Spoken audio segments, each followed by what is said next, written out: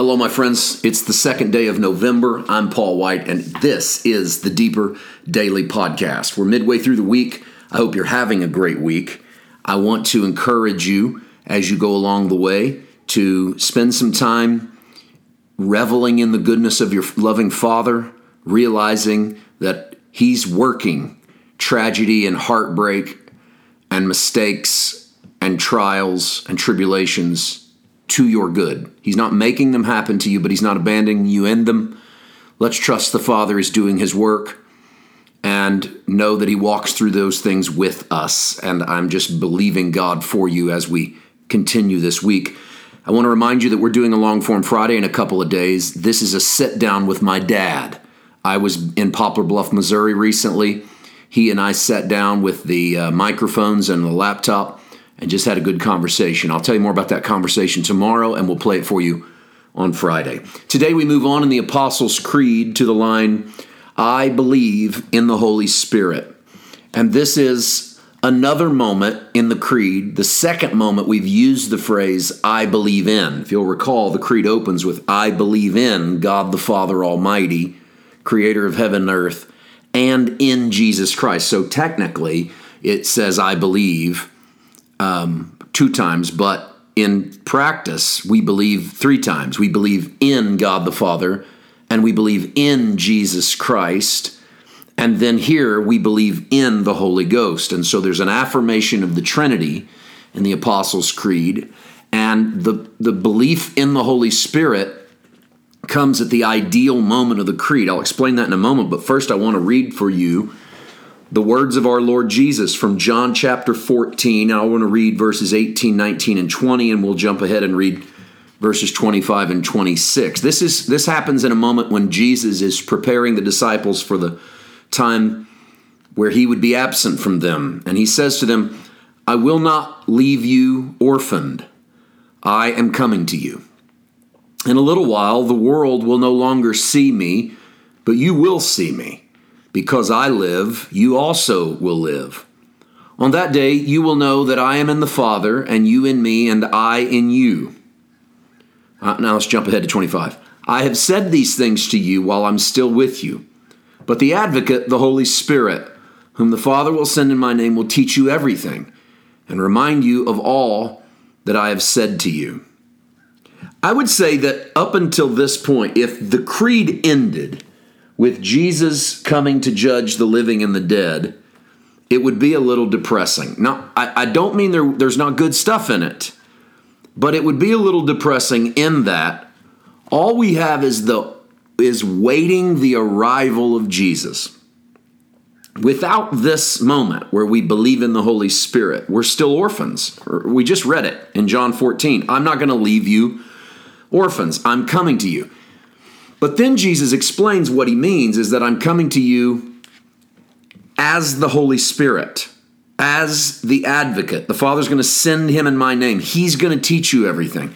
So when Jesus says, I'm not leaving you orphaned, He's not talking about His return at whenever. He's talking about the arrival of the Holy Spirit. In fact, He uses the word parakletos in the Greek. And parakletos is the one who literally is called to be by you, called to stand by you. It was a legal term. In the court, a paraclete would be your defender, maybe even your advocate. But it would also be the one who in times of sorrow would cry on your behalf. A paraclete was a mourner who walked alongside you in the moments of crises so that you didn't cry alone. Isn't that something? And I'd like to remind all of you that when you cry, your parakletos cries. He holds your hand. When you hurt, He hurts. So that you're not orphaned in the midst of your mourning, and you're not orphaned in the midst of your suffering. Without the Holy Spirit, we would be orphaned with good stories about our absent parent. Think about it. Jesus told them all about the Father, showed them how the Father lived and loved. Then Jesus died in front of them, and then He resurrected. And then they're so excited. He's back. This is it. They get to the base of the mountain in Acts chapter 1, and they say, is this the moment? Maybe this is the time when you're going to restore the kingdom to Israel. And then Jesus says, don't worry about that kind of stuff. What you are going to do is not worry about what God's going to do. You're going to receive the promise of the Father, and it's going to give you the equipment that you need. And then he disappears again. But they've seen him. And so his ascension into heaven tells them he's real. The descent of the Holy Spirit on the day of Pentecost is the very thing they were promised that would keep them from being orphans.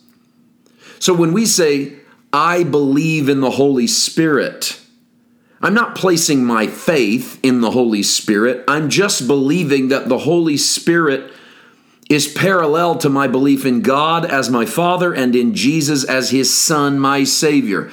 To say I believe in the Holy Spirit says something about my faith in Jesus' ability to keep his word. He promised he would leave me not an orphan. He would give me the Parakletos. When I say I believe in the Holy Spirit, I'm saying I believe Jesus isn't a liar. Jesus isn't a liar, and God the Father doesn't abandon his kids. The Holy Spirit is evidence that God the Father doesn't abandon his kids and Jesus isn't a liar.